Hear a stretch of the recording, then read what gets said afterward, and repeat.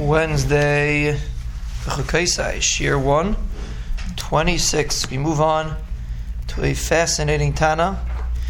And what's very fascinating about this Tana is that he's not mentioned almost at all regarding halachas in Shas. He is almost always, or perhaps even always, only mentioned regarding stories and nisim and chizuk. It's an interesting thing. But that Tana is Reb Chanina ben Dosa. Reb Chanina ben Dosa was well known for his chasidus, for his tefillas, for his nisim. The Kafta Beferach says that Reb Chanina ben Dosa's father was the Tana Reb Dosa ben Hyrcanus. Some disagree, but there's Reb Chanina ben Dosa. He lived before the Churban of the Beis HaMikdash. He was a Talmud of Rabbi Yochanan ben Zakkai, together with Rabbi Eliezer, Rabbi Yeshua, Rabbi Elazar ben Arach. He's actually not mentioned in that Mishnah as the 5 Talmidim of Rabbi Yochanan ben Zakkai, but he was a Talmud of Rabbi Yochanan ben Zakkai. One of Reb Chanina's Talmidim was someone by the name of Rabbi Yeshaya, who is mentioned at the end of Perek Shira. He's not mentioned in Shas, mentioned at the end of Perek Shira. Chanina lived in Arav, which is near Tzipori, in the north of Eretz Yisrael. Actually, I think the Gemara in Shabbos says once that Rabbi Yochanan ben Zakkai moved to Arav. And there's a halacha over there regarding killing animals, I believe. Remember Mishnah in Shabbos, so his Talmud would make sense that maybe his Talmud also lived there. But Al Kapanim, that's where Reb Chanina lived. Reb Chanina was very poor, but he survived. He didn't have bread. He only ate carobs.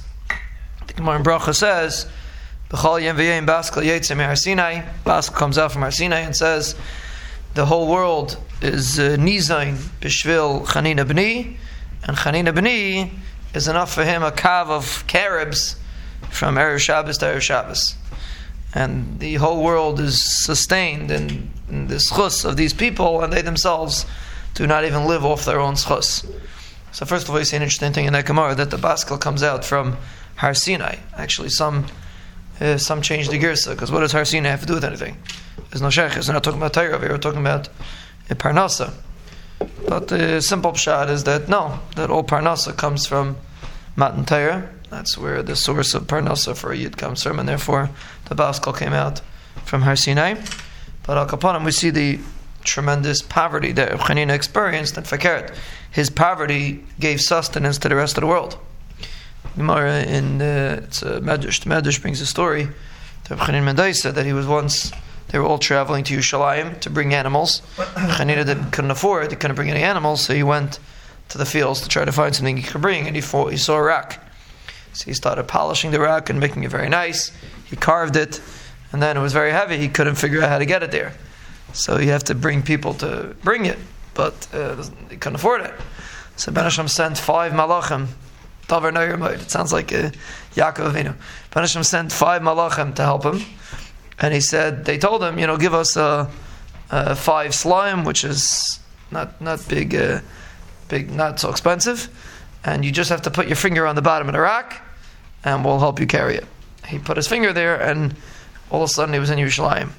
He tried to pay the workers, and they disappeared. He went into the Sanhedrin, and he asked them what he should do with the money, because he promised them 5 slime. So they says, apparently it seems that the malachim carried your rock to Yerushalayim, and therefore you have no chiyuv to pay them. That's the Sanhedrin paskin. And they shteltzu a pasuk in Mishlei, Chazisa ish mahir b'malachta. You see a person that works with enthusiasm. Lifnei malachim yamod. He will stand in front of kings. So they said about Reb Chanina ben Dosa because you see from his time, it's an interesting thing in life. The Rebbeinu Shalom sends a person to Siyat D'Shmaya, but you have to lift a finger. If you're just going to do nothing, they're not going to help you. That was the lesson that they were teaching him. He put his finger there, and that was enough. Maisa, he didn't want to keep it, so he gave it to the Chachamim. He didn't want to have anah from a nace. He gave it to the Chachamim. But that's one story Medrash brings down with Reb Chanina ben Dosa.